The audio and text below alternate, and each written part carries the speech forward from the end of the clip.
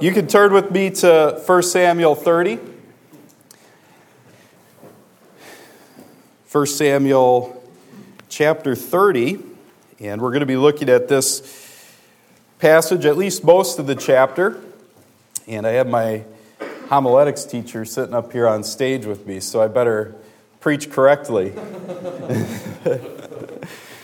Thought about pulling out an old sermon I preached in homiletics, and thought maybe that'd be good enough, you know.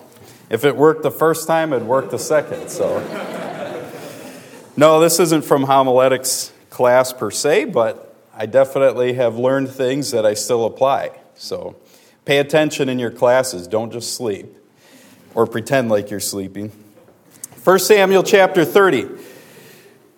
We're going to give a little bit of context here. We don't have the time to read all of the context here in this passage, but David is dismissed from the Philistine camp. King Achish has found favor with David and the Israelite men that were with him, but the princes of the Philistines, for whatever reason, did not like David and his men. So he was asked to leave by the Philistines, and so he comes home to his home in Ziklag, only to find it ransacked by the Amalekites. And not only was the city burned down, but all the inhabitants that were there of the city, of course, the majority of men were gone to war. So the women, the children were all taken captives. Not one of them was killed, but they were all taken captive. So David comes back, being dismissed from the Philistine camp, to come back to Ziklag to find his house burned down and his wife and his wives, I should say, and his family captured and the city ransacked. And you can imagine David was at a pretty low point and discouraged at that point to find just bad news after bad news. Have you ever felt like that? You ever felt like one thing happens and it discourages you, only to turn around and find another thing that's discouraging, and sometimes you just feel like everything's going against you. God doesn't care. Somehow God has turned his attention away from you, and you feel like bad thing after bad thing is happening in your life. And humanly, you feel like, well, this is the point where I just throw in the towel. I'm not going to deny that God exists, but I just don't feel like living by faith is really worth it. Sometimes you feel that way, even though it's hard for us to admit as Christians, as Bible college students, to admit that I'm discouraged and everything seems to be going wrong. Is it okay that I admit that I feel discouraged? That I feel like everything is caving in around me? Well, we're going to look at this passage here in 1 Samuel 30, and we're going to look at some things that David did, three things in particular that David did that all of us ought to do when we find ourselves overwhelmed by the circumstances. I know you're in the 9-week block now, and you can feel, along with everything else that you got going on in your life, you can feel overwhelmed by the circumstances, but as we'll see in this passage, it's not the circumstances that ought to dictate how we respond or what we respond with. It is our relationship with the Lord. So first of all, I want to direct your attention to verse number 6.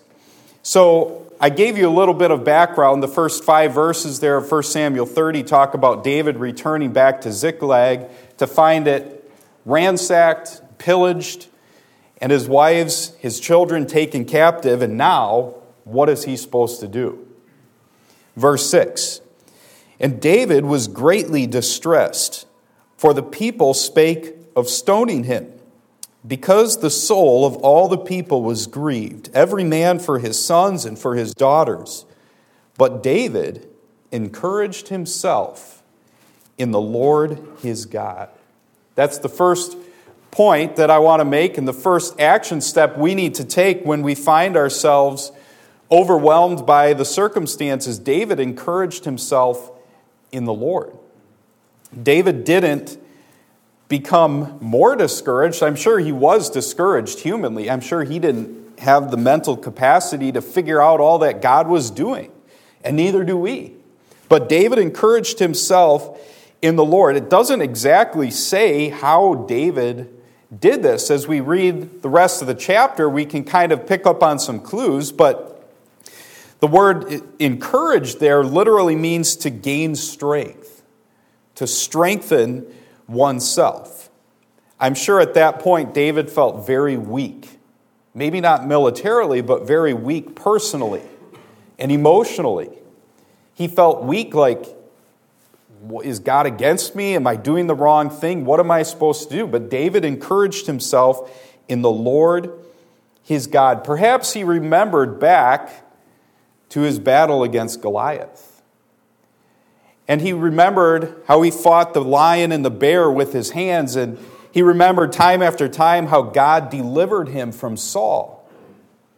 Perhaps this is what David was going through in his mind when it says he encouraged himself in the Lord, remembering that God is faithful. There's been times in my life where I felt like I didn't have the answer, where I felt like I was going to die, but David encouraged himself in the Lord. Perhaps he reflected on God's character.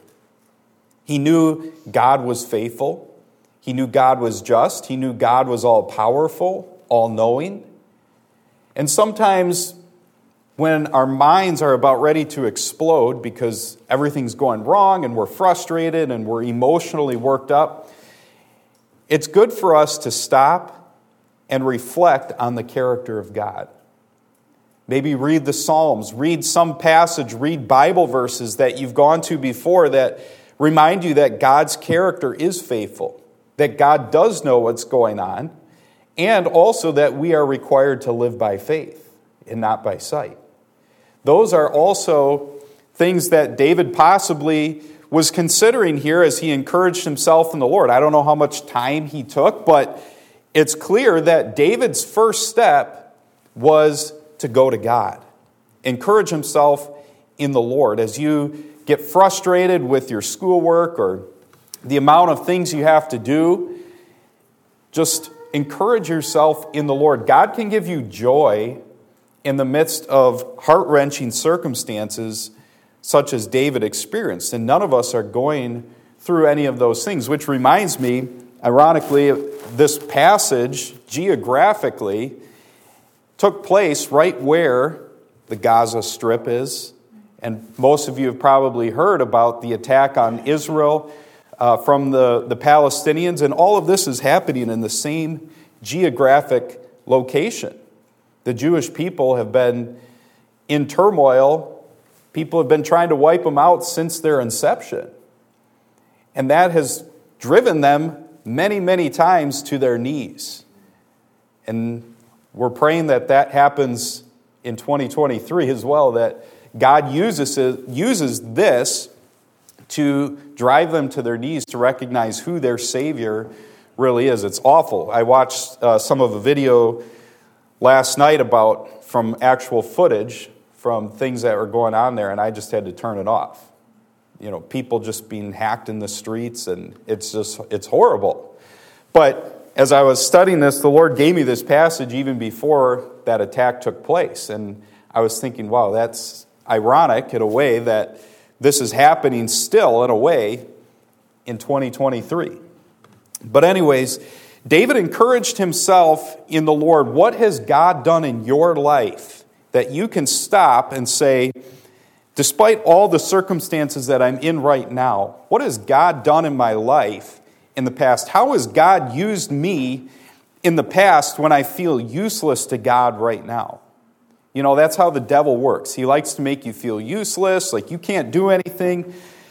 The world's caving in, just give it up. And I'm sure David had that temptation when he saw bad thing after bad thing after bad thing happen in his life. But David encouraged himself in the Lord.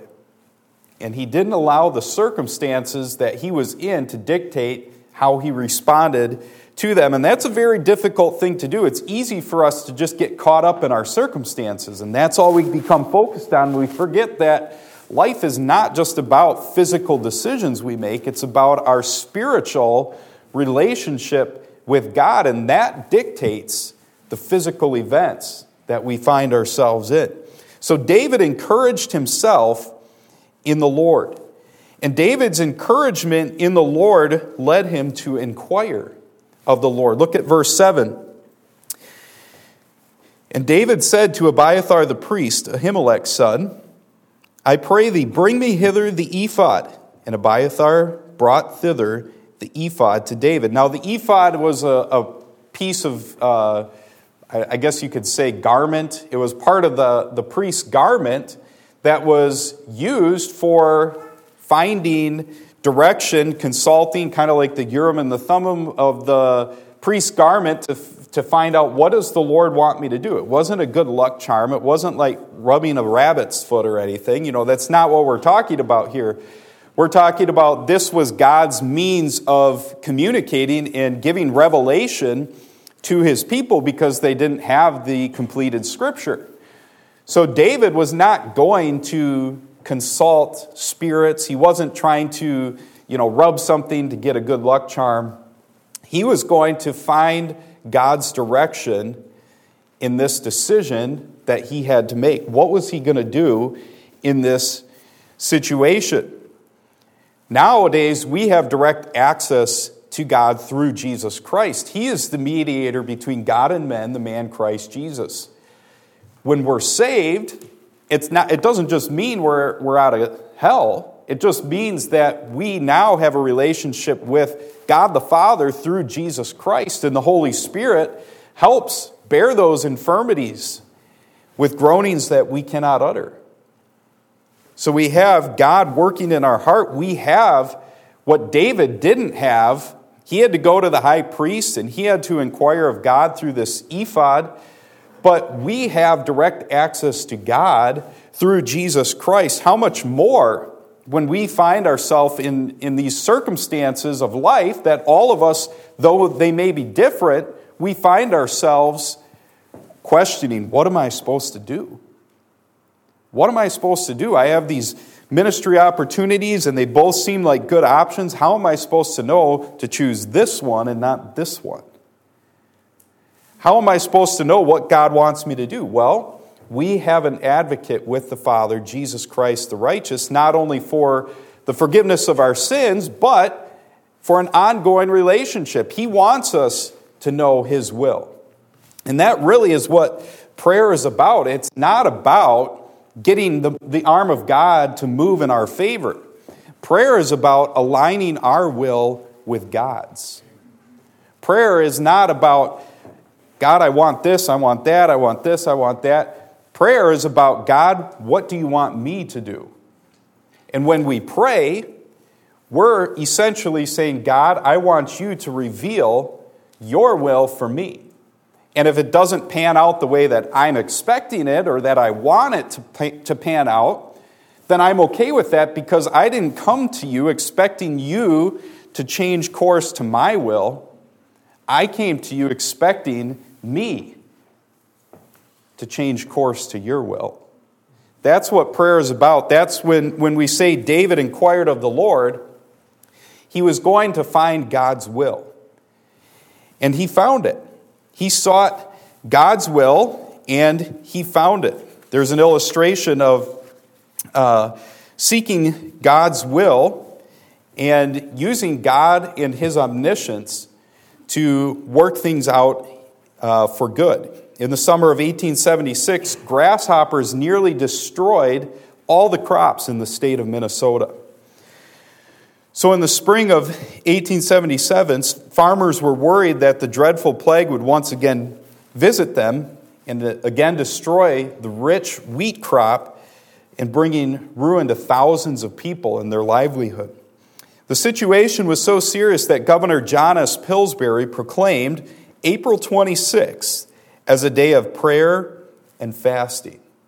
Imagine that happening, a governor today declaring a day of prayer and fasting for God to answer this dire request. He urged every man, woman, and child to ask God to prevent the terrible scourge. On that April day, all schools, shops, stores, and offices were closed. There was a reverent, quiet hush over all the state. The next day dawned bright and clear, and temperatures soared to what they ordinarily were in midsummer. This was in April in Minnesota. Minnesotans were devastated as they discovered billions of grasshopper larvae wiggling to life. And for 3 days, that heat persisted, and the larvae hatched, and it appeared that before long, the grasshoppers would again destroy the crops and feed on them, and it would all be lost. But on the 4th day, the temperature dropped suddenly, and that night, frost covered the entire state. And you know what happened? All the larvae died. Now, for those 3 days, I'm sure the Minnesotans were thinking, what use is this? But on that 4th day, God sent a frost when there were unusually high temperatures, and he sent a frost. Now, I don't know all the ways of God, but it appears that God was acting in response to people, showing that we need to come before God and ask God to cure this situation. Nowadays, it would probably be claimed a climate crisis, a climate change crisis. You know, the excruciating heat is because you're not driving a Tesla, you know, and you need to get a Tesla. Well, you know, something like that. They always find a way to spin it, whereas, you know, God has nothing to do with the equation. God has nothing to do with what's going on with the weather, what's going on in your life. We can figure this out mentally. There's got to be a natural solution for a natural problem, right? But that's not how it works. The events that happen in our life are not just purely physical or natural. God has a hand in everything that's happening in your life. There are natural events, but God can use natural events, and you can still live by faith while participating in natural events. And the affairs of your life, you know, balancing your checkbook, stuff like that, driving your car. God can give you safety. All these things are natural, normal events that happen, but we cannot isolate them entirely from what's happening spiritually in our lives. And I think that's a great example of how we, on a corporate level or on an individual level, can stop and say, we need to take time to pray. Inquire of the Lord.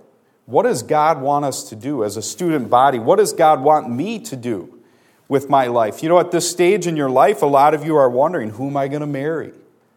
What am I going to do with my life? Is what I'm training for right now going to be how God uses me specifically in the future? You know, what if God seems to redirect my path? Not out of the limits of the Bible, but, you know, maybe I have this idea for what God wants me to do and my skill set and my gifting, but 10 years from now, God might have you be doing something different than what you thought, sitting right here in chapel, you were going to be doing 10 years from now. Does that shake your whole world? Does that mean God made a mistake or you made a mistake? No. It just means we walk by faith and not by sight. Inquire of the Lord. That's a daily exercise, not just when we're in a crisis moment like David was here. I'd say he was in a crisis moment. We definitely need to go to God in the crisis moments, but we need to go to God every day, every decision that we're faced with. We need to inquire of the Lord and say, God, what do you want me to do? Is my will aligned with your will? I remember shortly after, while I was in seminary, I was helping a church in Mineral Point, Wisconsin, which is down in the southwest corner of the state. And it was a small church. They didn't have a pastor, so I was essentially just kind of filling in the pulpit there. And I thought, man, I'm a kind of a greenhorn here. I'm right out of seminary. I don't really know what I'm doing as far as leading a church. You know, you hear about it in chapel and in classes about, you know, leading a church and all that, but it's a little bit different sometimes because every situation is a little bit different. And I remember at times thinking, I have no idea what I'm doing here. You know, when problems came up, and here I was I wasn't even married at the time, and I was trying to navigate following the Lord and leading a church, and I was 25, 26 years old, and I thought, man, I don't know what I'm doing at times. It's more than just getting up and having a message prepared to preach to the people. That's the easy part. The dealing with the other issues is more oftentimes the hard part, but I remember the Lord using that in my life to just get on my knees at times and just say, Lord, I need your wisdom. I need to know what you want me to do. Do we need to go forward? What needs to happen here? And that was a real life situation where I couldn't just, fly by the seat of my pants. You had to know, what does God want me to do? And I could give many illustrations of that, but I tell you what, it was encouraging when there was a lady that came in, one of the ladies in the church had invited her and known her through some events in the town, and she was actually from Peru. And right near where the Cotvis's ministry was, actually. And she came in with her son, and the Lord had been working in her life, and one Sunday morning after I preached, she and her son both got saved. And I remember at a small church like that, I'm talking 10, 12 people, you don't know how that lifted my spirit. You get up there and preach, and it feels like, is anything going to happen here? Am I doing anything for God? Is anything eternal, lasting, happening here? And I just remember thinking, wow, that's kind of what ministry is all about. That makes it all worthwhile. All the heartache and all the so-called trials that you have to go through to see somebody get saved, and they start coming to church and they start growing. And that happened in other situations as well. And it's like, wow, God just does what He knows is best and what you need to be encouraged in the Lord. When we seek Him and we're following Him and following His plan for our life, you get to be a part of those miraculous things that happen. So David, first of all, encouraged himself in the Lord, and by encouraging himself in the Lord, he inquired of the Lord. But when he inquired of the Lord, he thirdly exercised faith. See, it's one thing when we inquire of the Lord and God seems to be leading us a direction, and then we cower back and say, well, I wasn't expecting God to have me do that. But when we inquire of the Lord, we ought to be ready to exercise faith. Well, how did David exercise faith? Well, he acted upon what God had told him when he inquired of the Lord. Verse 9 of 1 Samuel 30 says, so David went, he and the 600 men that were with him, and came to the brook Bezor, where those that were left behind stayed. But David pursued, he and 400 men, for 200 abode behind, which were so faint that they could not go over the brook Bezor. Now, I didn't read verse 8, but go back to verse 8 with me. When David inquired of the Lord, here's what God told him. And David inquired at the Lord, saying, shall I pursue after this troop? Shall I overtake them? And he answered him, here's God's response, pursue, for thou shalt surely overtake them, and without fail recover all. So God told him, go after these Amalekites. Go after them, because you're going to restore everything that they took. Now there's problems with that, because David, humanly, he didn't know where they were. He had just come back and discovered that the whole city of Ziklag was pillaged. But he didn't know where the Amalekites were. But God said, pursue. Kind of reminds me of Abraham. When God called him out of Ur of the Chaldees, the Ur of the Chaldees was not some, great spiritual hotbed. Ur of the Chaldees was polytheistic. They were idol worshipers. God called Abraham out of that into a place which he should after receive for an inheritance. And Abraham obeyed, not knowing whither he went. Abraham obeyed. God told him to go, and Abraham went. Now, God doesn't always tell us to go with no direction, but sometimes we humanly don't know all the answers. We like to have it all worked out, right? Most of you are like that. If you're going to do something, you want to know how it's all going to play out. And that's good stewardship, but sometimes living by faith, we don't know how it's all going to work out. And then, when it doesn't work out how we thought it was going to work out, then we think, oh no, God's not in this. But that's not always the case. God just might be trying to teach you to rely on Him, step by step. So David exercised faith. He acted upon what God said, and that is the essence of faith, is action. It's not just saying I believe, it is acting upon what God tells you. David could have sat there and said, well, I don't know where the Amalekites are. How am I supposed to pursue? I don't know where the Amalekites are. Well, whatever direction he ended up going, to the brook of Besor, if you pick up in verse 11 with me, they're fleeing after these Amalekites. And they found an Egyptian in the field and brought him to David and gave him bread, and he did eat. And they made him drink water. So here, along their way, pursuing the Amalekites, they stumble across this Egyptian who's basically there left for dead. Verse 12. And they gave him a piece of a cake of figs and 2 clusters of raisins. And when he had eaten, his spirit came again to him, for he had eaten no bread nor drunk any water 3 days and 3 nights. So he's basically dead. If you don't drink water for 3 days, that's almost the limit that the human body can handle. So here he is, next to dead, and they give him water, they give him food to drink, they kind of revive him. And David said unto him, verse 13, to whom belongest thou? And whence art thou? And he said, I am a young man of Egypt, servant to an Amalekite. And my master left me because 3 days agone I fell sick.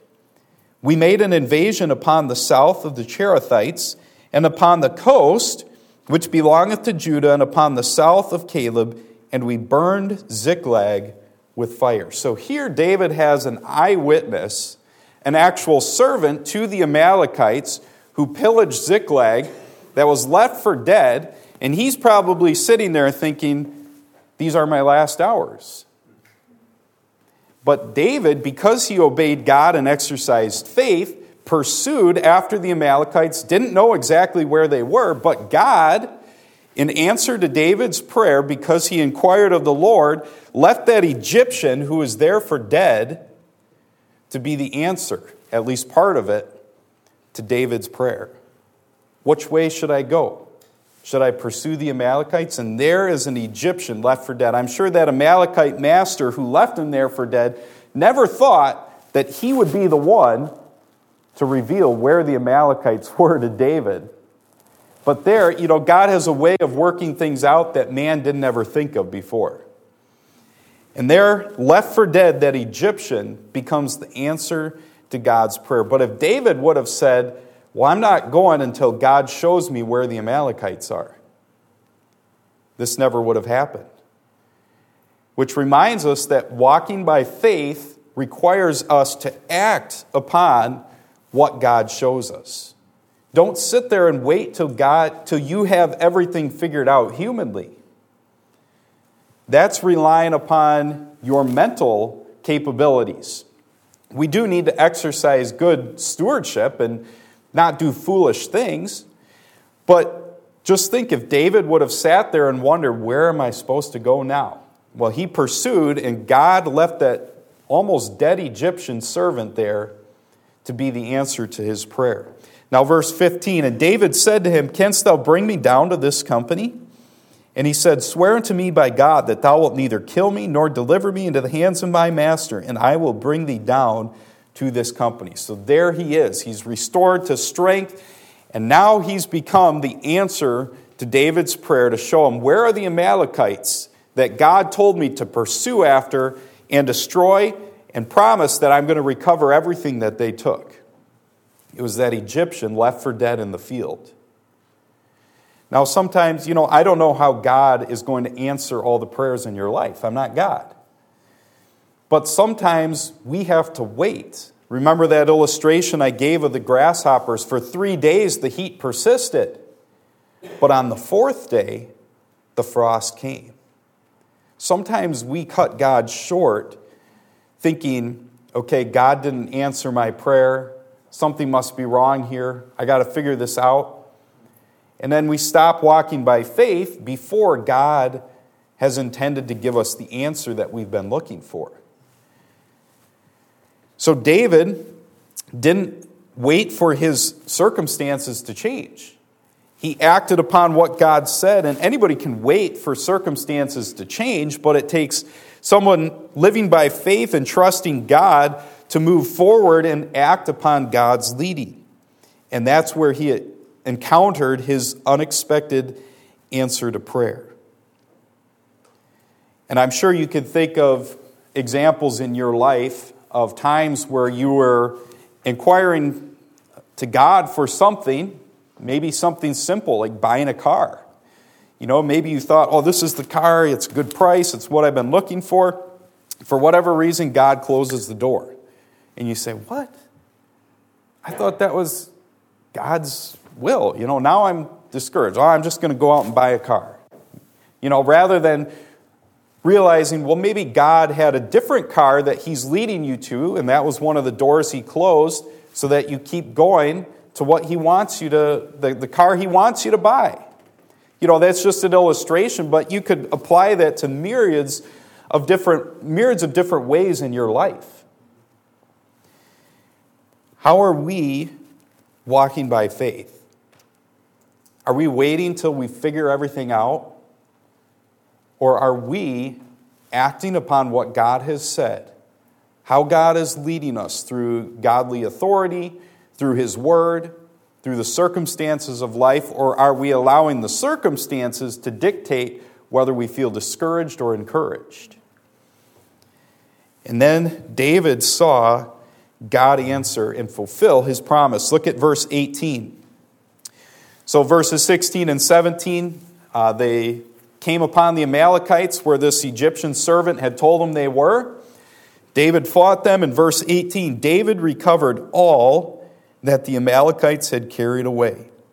And David rescued his 2 wives. And there was nothing lacking to them, neither small nor great, neither sons nor daughters, neither spoil nor anything that they had taken to them. David recovered all. If we jump back to the beginning, where David was leaving the Philistine camp, his own men were talking about stoning him because they were discouraged and they were frustrated. And he comes to find Ziklag destroyed, his wives, the children, all their wives and children carried away by the Amalekites. And David could have there just thrown in the towel and said, how do I recover from this? But instead, he encouraged himself in the Lord. He inquired of the Lord, and he exercised faith so that we read verses 18 and 19, what God had promised, God had fulfilled. You think after that, David was encouraged, knowing that God had said exactly what he was going to do. And that's how it works. We live from faith to faith. When we see God answer prayer and we see miraculous things happen by following God, it encourages us. God knows what he's doing. God can be trusted. But I think a lot of Christians fall short of really discovering all that God can do with their life because for one reason or another, the circumstances don't make sense. And so they think, well, I'm leaving this church. They think, well, my marriage just isn't working out. The only possible solution is divorce. And you could go down the list of things where people stop living by faith and instead divert. And what do they have? Their life is ruined. They're more discouraged. But I think this is a passage that gives us an example of how, when all the circumstances in your life could be going against you, God is still in control, and listen for what God wants you to do so that you, like David, not only encourage yourself in the Lord, but be encouraged after that answer to your prayer has been answered. And you can move on, and God can continue to lead you to the next decision that God wants you to make. I hope that each of you, as you reflect on your life, all of you are walking by faith or living to some degree a life of faith. God is doing something in your life, some sort of leading in your life. And you have the opportunity to respond by faith like David, or you have the opportunity to get discouraged, to walk backwards, to say, I'm not doing this, I'm just going to go out and make money. That's a whole lot easier in life to do than trying to win souls and minister to people and follow God and know His will. But let me encourage you today that God has an answer for every circumstance that you're in. And God can direct you, God can guide you if you follow Him and act upon what He tells you.